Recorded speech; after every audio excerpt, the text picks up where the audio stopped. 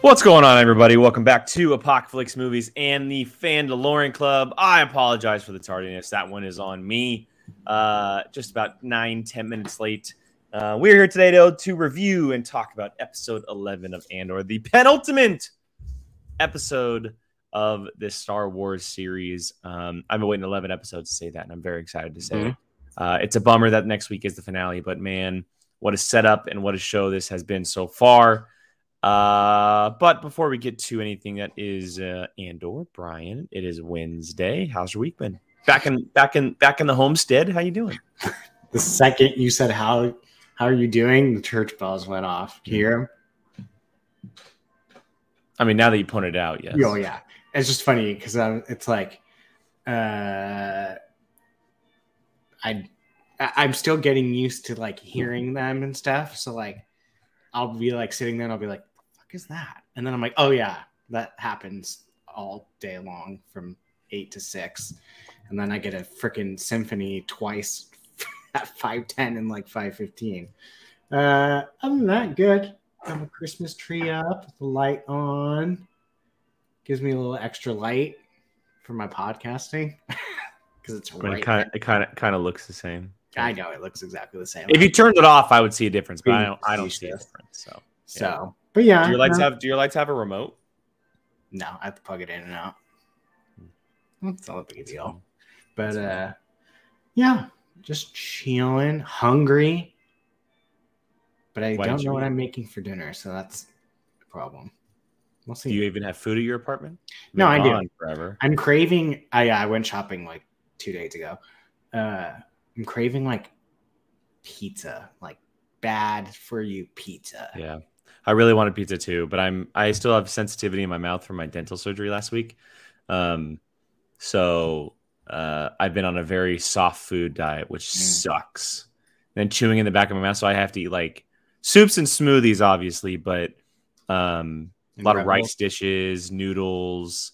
Rice is bad because if it gets caught. No, because I can pretty much just swallow it. Oh, okay, that's fair. It's very easy. Same with like noodles and brothy stuff. So I'm on an applesauce kick. Came out of nowhere. I don't know. You can't see it, but this is Apple Hill apple cider. Oh, okay. Wait, let me see if I can. I mean, you did get a lot of it from what I've heard. I only got half a gallon. Not very much. But it goes bad in 2 days, so I gotta be chugging next time. Oh, so you just need to get it says fresh as fresh, so it only lasts like 2 weeks.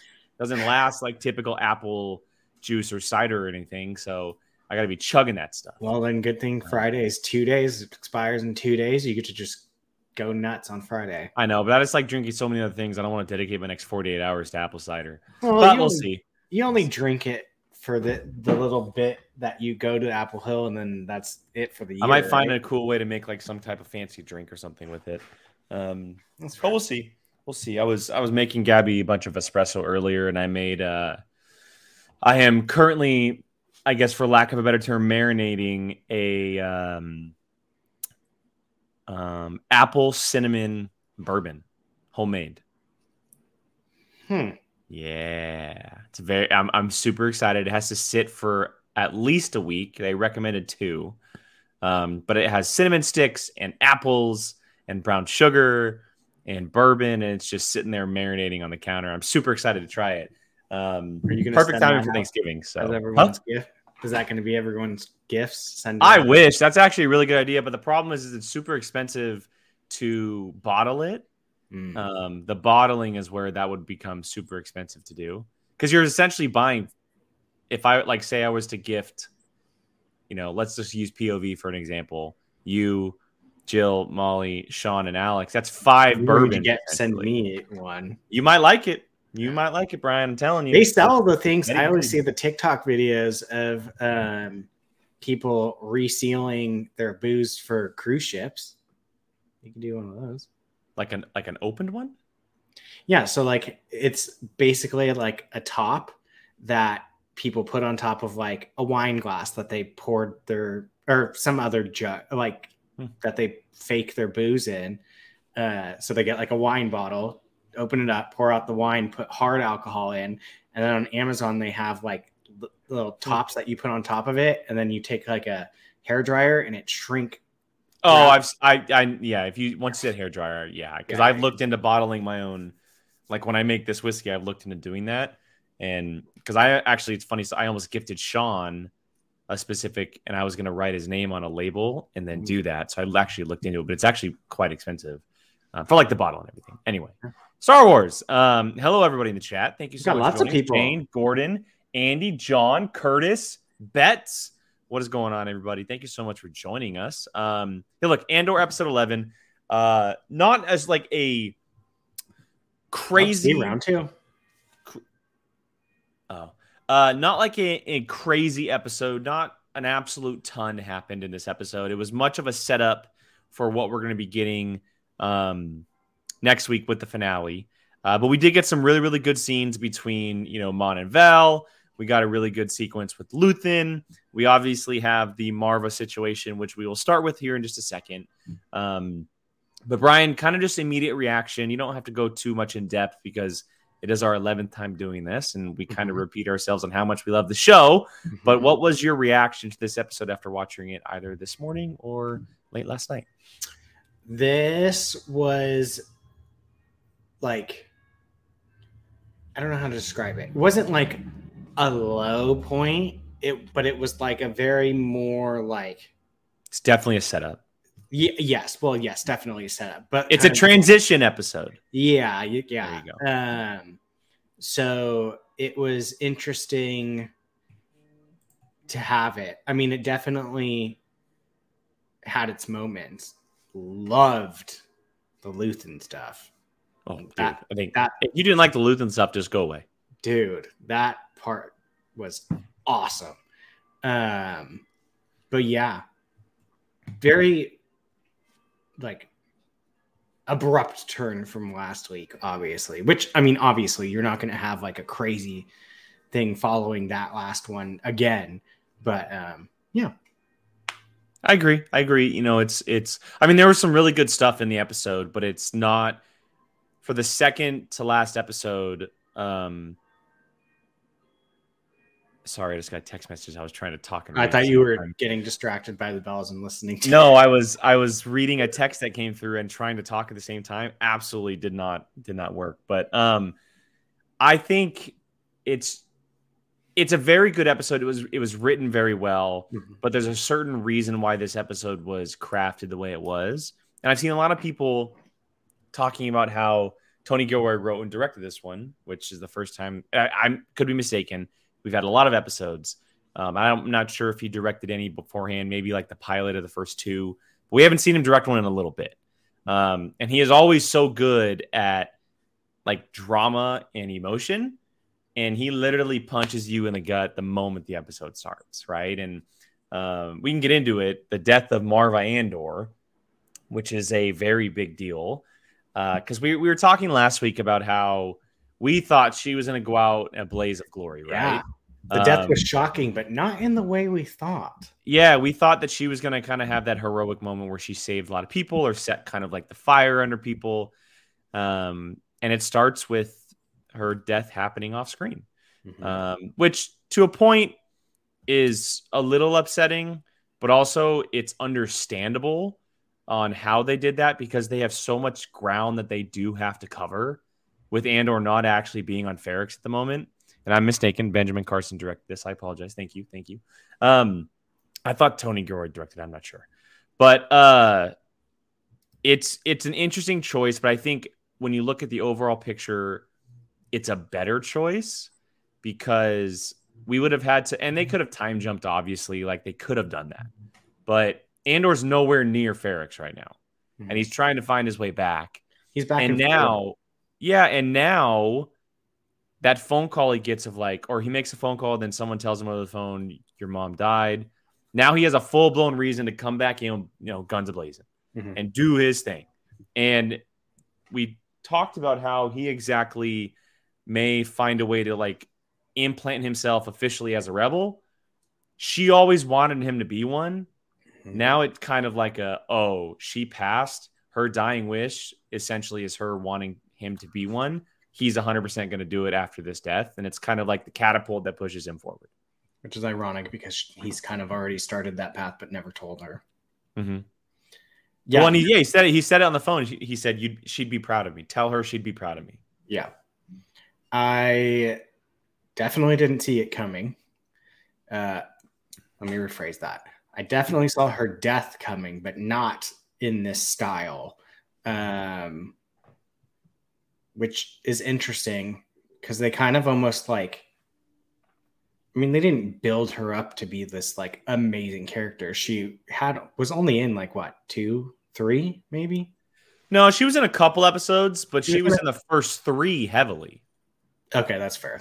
Because they were all on Ferrix, and then she popped in for like maybe 1 or 2 after that. Yeah. Okay. So, I mean, her presence was obviously felt, but it's kind of interesting how like she died almost like to us how she died to Cassian. Like she just died. Which might have been the point. Yeah. I mean, she literally just died off screen. Didn't know, it just happened. And that's almost kind of basically how Cassian found out. She's just dead. And you just kind of have to like accept it. Yeah, because I mean, the way she'd been talking, like I thought she was gonna like freaking go into that building like a suicide bomb using and blow it up. Like, but they kept saying like she's sick and blah blah blah, and she's getting worse and whatever, and that's just literally what happened. And you're just kind of like left going like, oh, okay, like you just have to accept it. Just kind of like he just had to accept it. It was so it's interesting. It's very interesting that like something like Star Wars where the characters are important. Like it's very rare. I think this is the first, and I could be mistaken. Right, because there's so much Star Wars, but is this the first time we've seen an off-screen death in Star Wars? Because they we obviously saw Leia pass in Episode 9 after trying to think Carrie if there's Fisher had passed. Like a Jedi, and maybe like a more major, prominent story character, a la Marva. I don't know if you've ever seen someone pass off-screen. It's hard to think of, obviously, but. Off the top of my head. Oh, Ezra's parents. Yeah, but we never really actually met them. Yeah, I mean, if you're comparing it to like, I mean, we spent time with her for a couple of episodes and yeah. So I do want to bring up a comment here because I thought this as well. There you go. That's fair. Owen and Brew. Oh yeah, Owen and Brew. Okay, that's good call. That's a good one.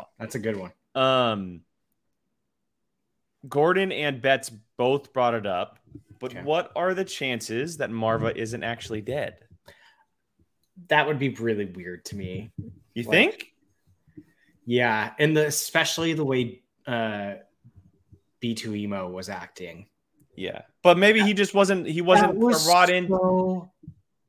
Oh, it'd be terrible. It would be terrible, but it would also be something that they would have to do to make sure that, like, because she's clearly in the fight, you know? Yeah, I was talking about how sad B2, like, yeah. It made me feel, you know what it made me think of that is just so horrible to think about is like an old person that has like their pets and then they just die and then the poor a pet who had lost their owner. Yeah, exactly. Like you have a pet dog or whatever, and then you just pass away and the dog's just kind of like, where'd that person go? You know, like it's just like, because he even said he wanted to say goodbye one time and he was like holding out like I was just, oh my god, that was it was hard to watch. Especially because it's like you don't see like droids really getting their like emotional due in Star Wars other than like one climactic scene like L3 freeing the hostages, like that type of stuff. But it was just so sad. I agree. B2 it was hard. He was definitely like the emotional lifeline this episode, just him going through his emotions and dealing with what he had to deal with. I mean, outside of Cassian, she is everything that he had. And I'm forgetting the name of the character that The was friend. there to kind of help him. I was trying to think of it too. I couldn't think of it. Yeah, he and someone in the chat will put it, but and he was at first when he was like, no, we're leaving, etc. She's gone, and then he finally said, okay, Brasso, thank you, Andy. He finally said, okay, one night, and gave him. He needed the grieving period, and he needed the grieving period. He looked genuinely upset too. Like, if you're faking it, like I don't know. He just genuinely seemed like he was like sad and upset. So all right, let's get off the sad train because that's just hard to talk about. They turned her into a brick. Well, yeah, I mean, that's an interesting funeral aspect of Ferrix, which, we know in Star Wars that each culture has a way of celebrating life. And in this way, they turn you into a brick to essentially build what then comes after for the. I think Andy kind of said it. I hope someone throws a brick. I think everyone's been thinking that one. Like, I want to see someone be like. But how are we going to know that it's Marva? Like, I think it's just the symbolism of it would be enough. Yeah, like maybe they focus in on this one brick, and this brick gets thrown through a window and is tied to a bomb, and boom. Like, if I see someone walking up to the station and they're like tossing a brick in their hand, I'm gonna assume that's Marva, even if it's not, and they're just throwing 100% brick 100% into the window. Yeah, no, I think and it would still be a way that she could kind of start the rebellion on Ferrix, right? If she still blew up the hotel even as a brick. She's not conscious anymore, but she blew it up as a brick. Yeah. Could be very interesting. It's interesting. It's very interesting. Yeah, it's very interesting. All right, so outside of everything that with Marva, let's go ahead and get to Mon, which not a whole lot happened with Mon Mothma this episode, but the scene that we did see here was actually quite important. We saw Val again inside the Mon headquarters, if you will, and they are overwatching Mon's daughter be super cultish. She is inside the Chandrilla cult. She's just head first inside this stuff, and she is completely locked in on all of the culture aspects of Chandrilla, and that could culture, yeah, exactly. And that could be leading towards an arranged marriage, something that she could agree on if she's all in on this type of culture.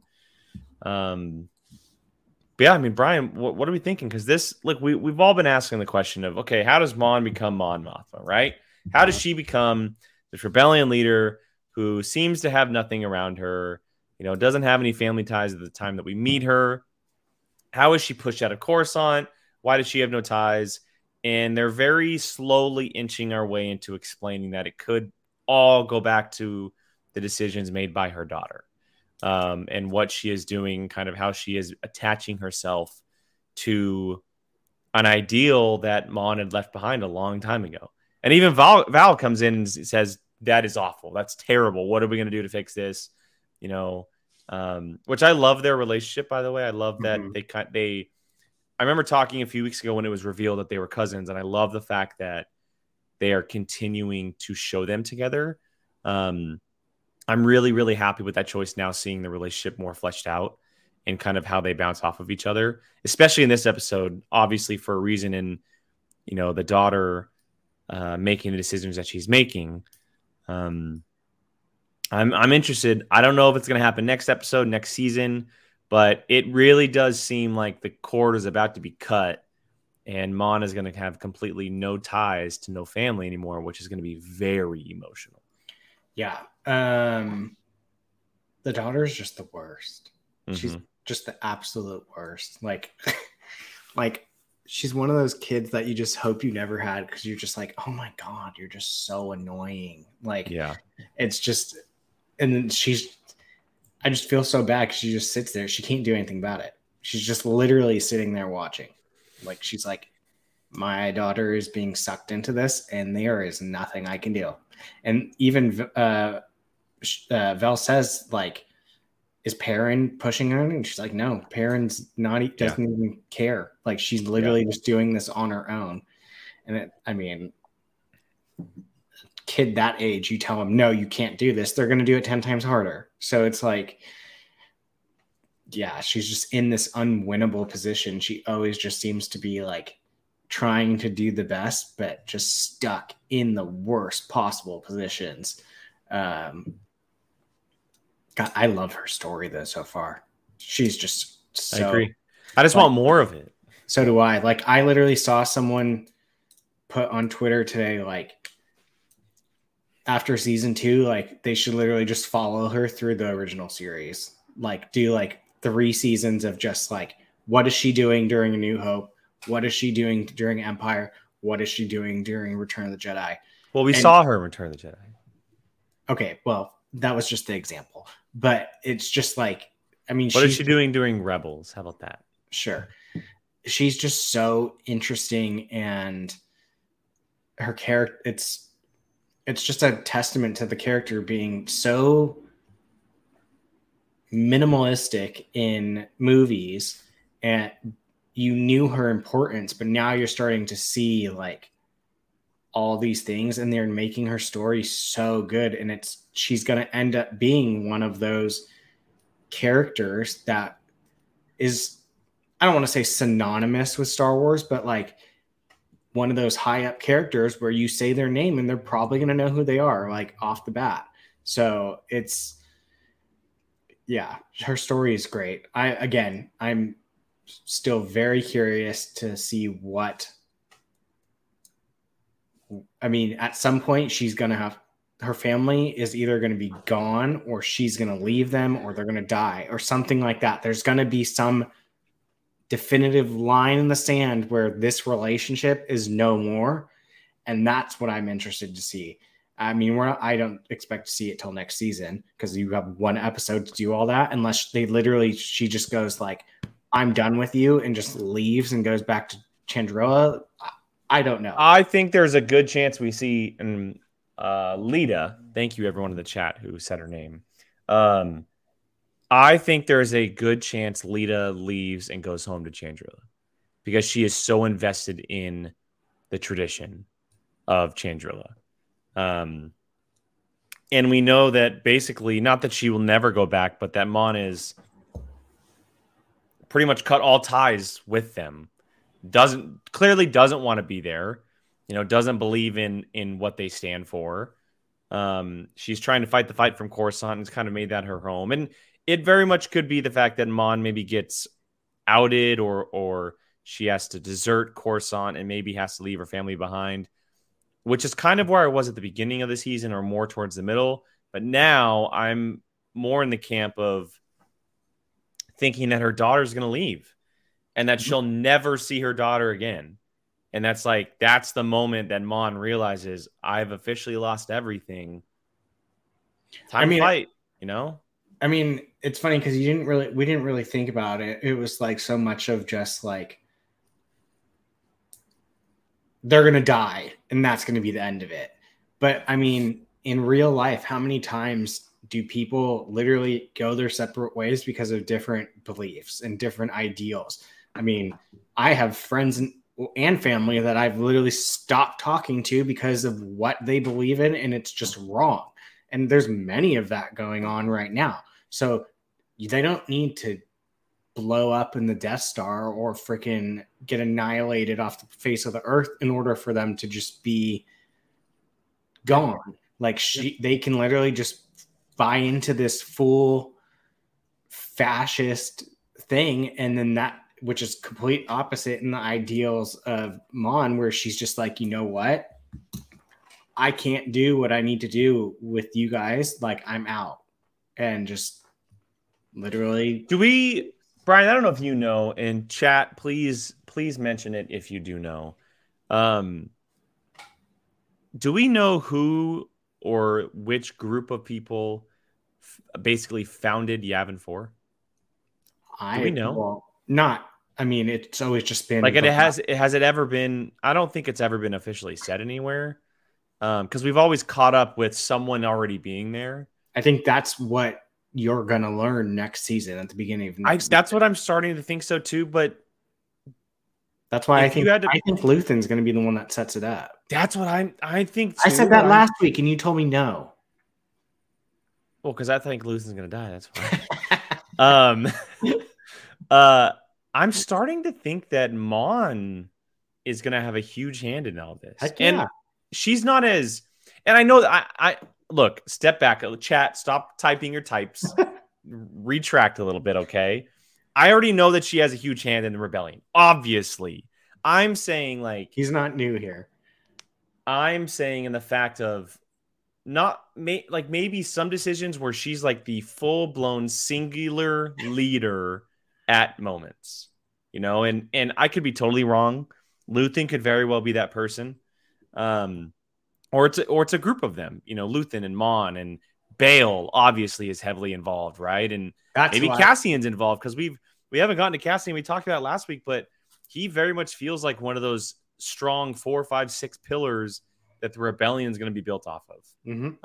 And maybe we didn't realize in Rogue One how actually important he is. And I think that's what they're setting up. But yeah, I'm starting to get really curious on not just who decided, oh, Yavin 4, but why, when, what's the reasoning, how. Like I'm starting to get really curious about all this stuff that sets up the official rebellion, not just these cells that we experience like through this and Rebels. I want to see the true beginnings of like, okay, we're making the home of the rebellion on Yavin 4. It's not just a thought as much as it is. Now there's an actual base for it and stuff like that. I mean, again, I said it last week. This is one of those things where it's like, or no, I said it on Monday for Tales of the Jedi, where it's like, there's so many little things in Star Wars that are important that you can just gloss over because it's just something you can just look over and go through. But if you want to tell a story about it, it's going to be dope. Like, never did I think, well, maybe not never, but never in my importance of Star Wars did I ever think like, how did they get on Yavin 4? Like, where did this even start from? We're going to see it. It wasn't something that like immediately like jumped. They were just there and you just accepted it. But now it's like, okay, well, how'd you get there? And then you tell the story and you're like, oh, like this is interesting. Like this, you buy into it and stuff. That to me, like I said, it's one of the best things about Star Wars, and Star Wars always does it really well. Whenever they have a little niche, they can just expand into this huge thing. Couple comments I want to bring up while we're here. I like John's a lot. It was the Guatemalans. Yes, John, you are correct. You're 100% correct. Absolutely. Name one. Jane makes a good comment here. Good point. They went from I think that's meant to say Dantooine to Yavin. Yeah. It's funny. I actually literally just read that Dantooine and didn't even notice that there was no "een." Yeah. So and Jane could have a big point here. We're already jumping to Yavin, but what about Dantooine? Maybe like that's where Bail is. Yeah, like we clearly they go somewhere before Yavin, so maybe we're jumping too far ahead of ourselves, and we need to be thinking about Dantooine. I mean, I'm sure that there's little cells everywhere. Like well, we saw that's why I mentioned Rebels, because in Rebels they mentioned I think it was like maybe season 2, late season 1, that the Ghost crew became a Rebel cell. Yeah, they were a mobile Rebel cell essentially. I'm sure there was. I mean, I would easily buy that. Like, Bail's setup was on Dantooine. Like that was. Yeah, Gene. I know he's on Crate, but I'm just saying, like, the second I said that, we have so many encyclopedias in the chat. It's incredible. I know. It's funny. The second I said him setting up on, but they beat us to it. It's like they're reading our minds. I went, oh wait, Leia found that one on Crate, and I was like, but who knows? I mean, if someone said that there's a cell already established on Dantooine and it's led by so and so, I'd be like, oh okay. And then it would make sense. Yeah, and that Yavin 4 is like, okay, let's all come together. Like that, I would be like, oh, okay, that's fine. Like and Andy brings up another good point that ties into all this, is that it very well could be Mon because of the money aspect of it all. Yeah, right. She at this moment, we're not 100% sure. Obviously, glamorous place. It was literally in ruins. Yeah, but Mon's also losing money left and right. So like, of course they can't afford much. They the Rebel Alliance clearly has a lot of beneficiaries that are behind them. Mm-hmm. Mon is one of them, but she seems to be one of the main ones, if not the main one. So deciding something like a base or location would probably come down to her and one other person, which is because it is her money going into it. Which is funny because didn't they just get like $80 million? So it's like, yeah. But like, where's that going? I mean, well, Luthen and Mon are like, they're like here right now. So they're on total ends of the spectrum. It's curious. I think it's going to be very interesting. And I do agree with what Andy said, that I will probably see it happen in the first or second arc next season. Within one of those first 2 years. It makes the most sense. Because by the time Rogue One rolls around, they're full blown kicking. Yeah. Obviously, it's right before New Hope. So, and we think that the Rebels are there for at least a year or two on Yavin, doing their bidding. So, wait and see. We'll wait and see until next week. But anyway, all right, let's go ahead and move along and talk about who am I talking about next? Andor or Luthen? Who do you want to go with, Brian? Well, all right, let's talk about Luthen. Andor kind of has less stuff, so let's go Andor, and then let's talk about Andor. Didn't really do a whole lot this episode. No. We saw him and oh my god, why am I blanking on his name? Melshi. We saw him and Melshi split, which was an interesting choice. Very interesting choice. Almost not so much a split as Cassian was like. Well, no, not so much. Melshi kind of said, "Oh, we have to split up. Like, that's true. We're going to get caught. We have to go our separate ways." Which is interesting, just because we know that in Rogue One they come back together, so they both find their way into the rebellion at some point. But you could tell Melshi was much more in a mindset of people need to know what's going on than Andor is this time. Yeah, and then he gets that phone call where he learns of his mother's passing, and it just seems like he's headed back to Ferrix. But I do want to talk about the opening scene with them and those two aliens and the quad jumper. What a great Star Wars scene. Dude, what a great Star Wars aliens scene. Were weird looking. Not in a bad way. I love a good weird Star Wars alien. But the guy that and they were practical too, which made it even better. Yeah. The one that was in the back that had like the blade hand, I was like, oh, you are an ugly son of a gun, but I could like you. So it was funny because I love how they talked and they were just like kind of just like doing their stuff. They were playing a tune in their own head for sure. Yeah, but they like also set up that trap to catch them. Yeah, those like super thick spider webs. Yeah, like they didn't try to catch them, but they like had a trap set in case their thing got stolen, and they did it, and that exact same thing happened. And it was cool.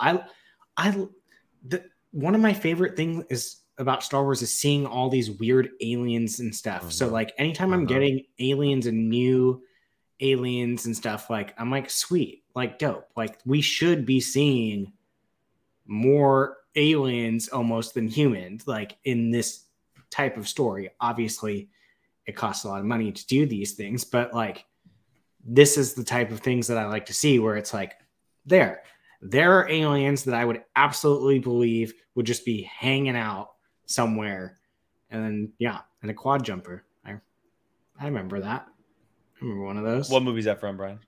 I was gonna say Rise of the Skywalker. Force Awakens. Almost gotcha. No, it's that's what we love about Star Wars. That's why we all fell in love with Star Wars, is the creativity and the kind of jumping into another world or galaxy in this case. And I love the reference there by Gordon that reminded of him Encore Plot. Definitely the same vibe, different species obviously, but very different. Yeah, very similar vibe, how they kind of walked and talked and everything. The one in the back, like I could legit see like that being a horror movie monster. Like he was an ugly son of a gun with the freaking like razor blade as a knife as a hand. I was like, oof. Loved it. Loved it. Creativity. I love it. It's Star Wars. It's what we've been asking for this show. And I know the show is focused on a lot of people who aren't obviously aliens, but it when we can get it, I do appreciate that they do throw it in there. So especially like the amount of different places we've gone, like we haven't really seen. We've gone to like a new planet every week, essentially. I know, and this is like, I mean, they'll be in the background, but like conversational wise, this is like one of the first times in this whole entire series. Yeah. So, and I love how they were just like, yeah, screw the Empire, let's get him. And they just I was gonna bring up Andy's comment. Yeah, Oh, you can. It was a great way Yeah. to kind of start to feel, or to understand in just that very brief moment how that species thinks. Mhm. They have one thought, and then immediately another thought oversees it, and they're like, "Oh wait, no, that's right. Yeah, Like they're that type of character. And it was great. It was a great brief little opener to get them to the ship and everything. I really enjoyed it. But outside of that, not a whole lot happened with Andor. He went and got his box back at his hotel room or apartment, and someone else is living there. And then him and Melshi split. He obviously gets the phone call, and for what we know is that he's basically going to be heading straight to Ferrix, and we're going to see him on Ferrix next episode. So I think wasn't the title of the episode like Back to Ferrix or something? no, it was Daughter of Ferrix. Daughter of Ferrix. Okay, never mind. Yeah, Daughter of Ferrix.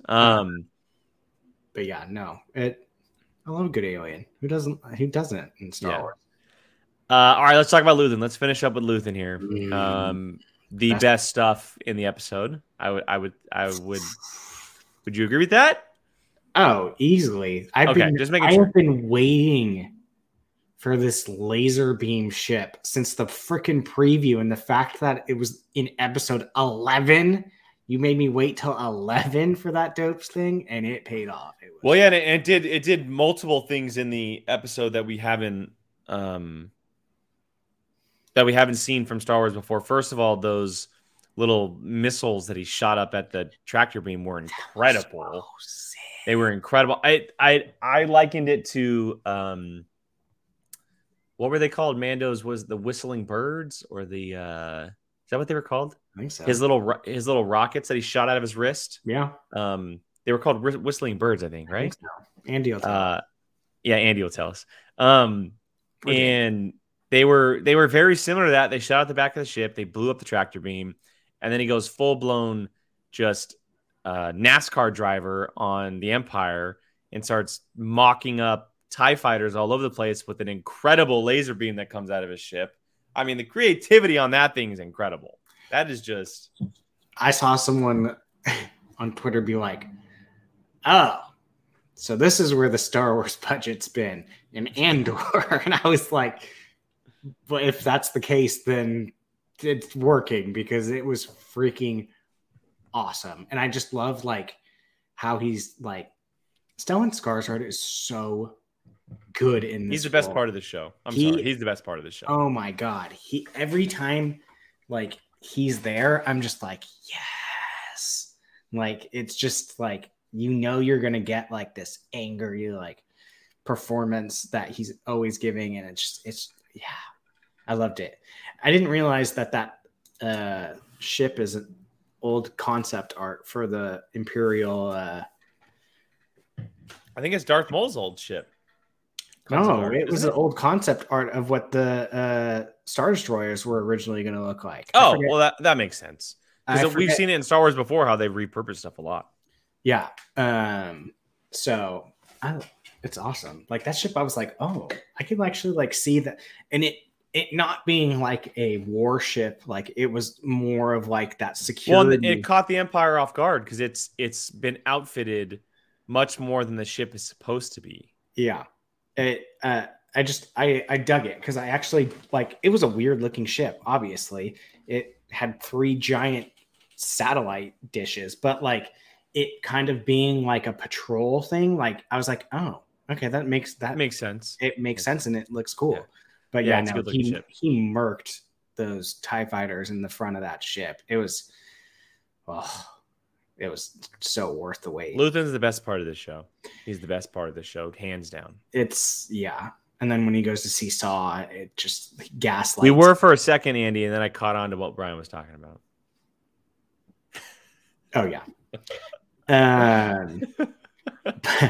Yeah, no. I was talking about Luthen ship. You were talking about the Star Destroyer like ship, and then I was like, "Oh wait, Brian's talking about the Star Destroyer ship." So let's revert back to the Star Destroyer ship. Yes. And then he goes and gaslights Saw, like the hardest gaslighting you've ever seen. Well, he did it before that scene, but yes. Yeah. Correct. but like literally just like gaslights him. Dude, Luthen is an ultimate badass. He puts Yeah. Saw in his place. Like, not very many people can do that. I mean, he literally played on his paranoia. Like he literally knew all of the things that he was paranoid about and gaslighted him into starting to get paranoid and to buy into what he was doing. It was just like, oh, he's just so good at like what he does, and the character, it's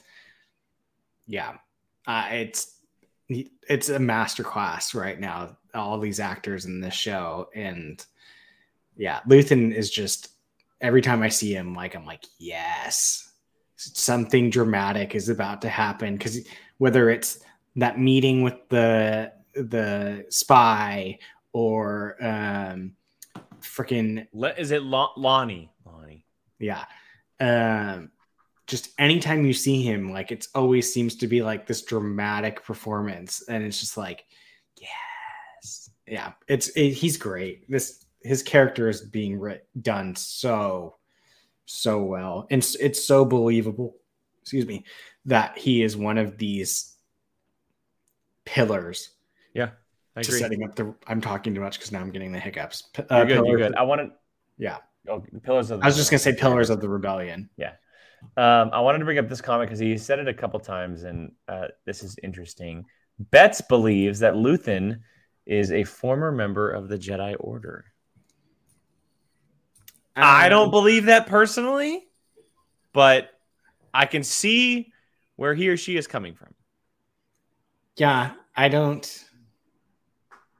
think so. I don't think Tony Gilroy wants anything to do with Force and lightsabers.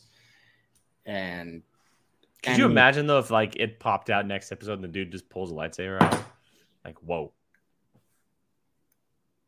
I don't know if I would like it though. I mean, I wouldn't like it personally, but you know, it would definitely be like oh man. But like, I don't know. I mean, I'm loving how he is just being this like. He's good at what he does. He's incredible at what he does. Yeah, and I really like his assistant too. She's like a no. She is the what is the terminology? She's the true MVP of this show. I'm forgetting the right terminology, but she is not foundation. She does on the scale. So we've only seen bits and pieces of her, and the bits and pieces that we've seen have been incredible. She runs everything. Like, she legit runs it all. She can talk Luthen into doing anything she wants. Like, Clea, thank you, Gordon, thank you. And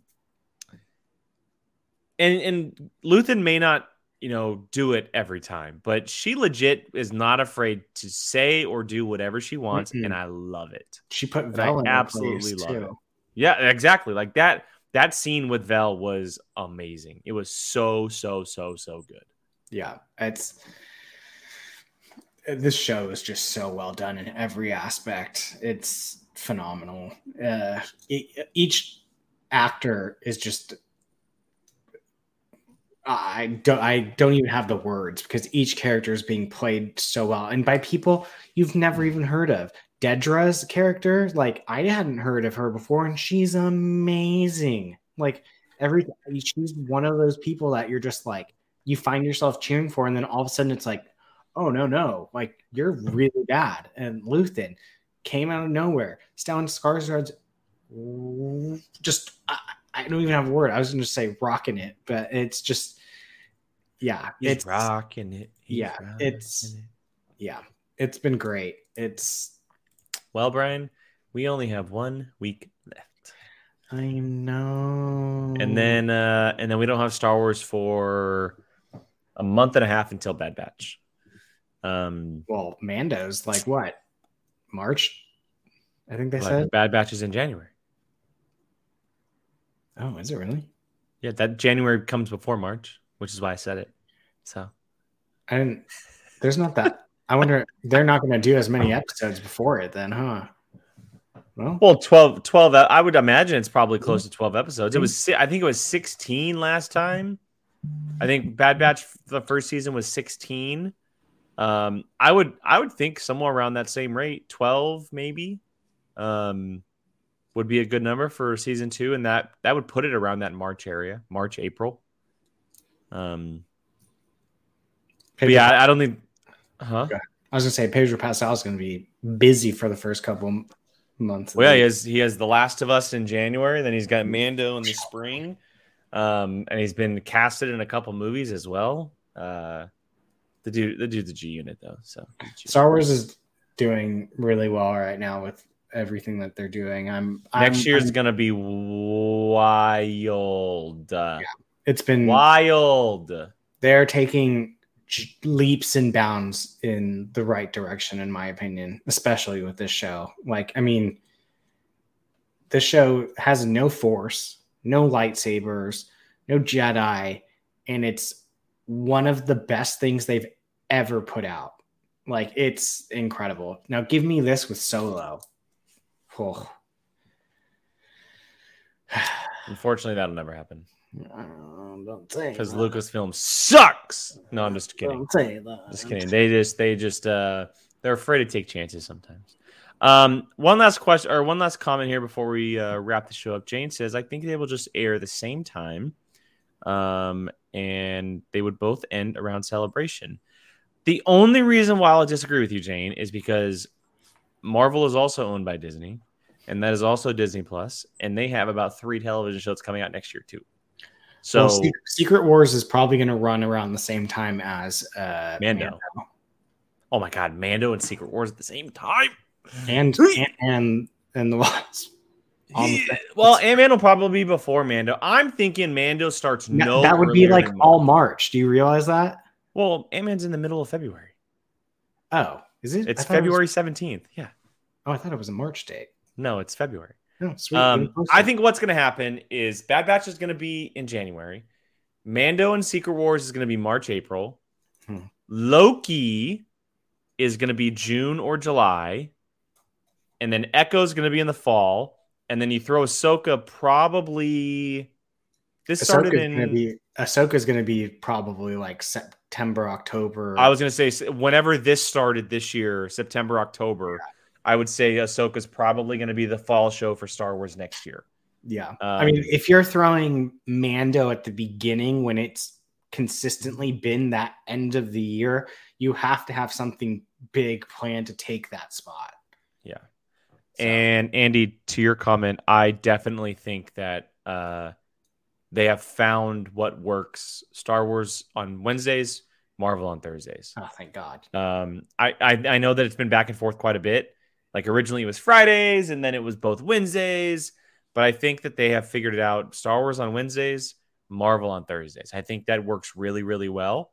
I mean, just as a fan, I don't want to have to watch Secret Invasion and Mandalorian on the same day. Yeah, because it also takes. I don't want to do that. It's too much. Like I need to absorb. Well, Miss Marvel was never talked about because Obi-Wan was being talked about. Yeah, 100%. And which was the better show?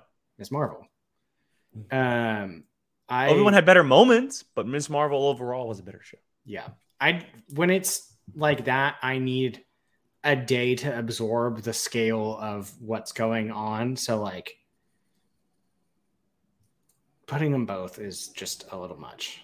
Yeah. To bet, I would love to bring up all these comments, but it's a lot. Brian, if we want to read them, we can. I don't even know where it starts. I believe it's regarding Luthen. It starts here. Okay. Let's see. Here's your next episode. Luthen's speech is known as a former member of the Jedi Order, calm, kindness, kinship, love. I've given up all the chance at inner peace. I've made my mind a sunless place. I share my dreams with ghosts. I wake up every day to an equation I wrote 15 years, from which there's only one conclusion. I damn for what I do.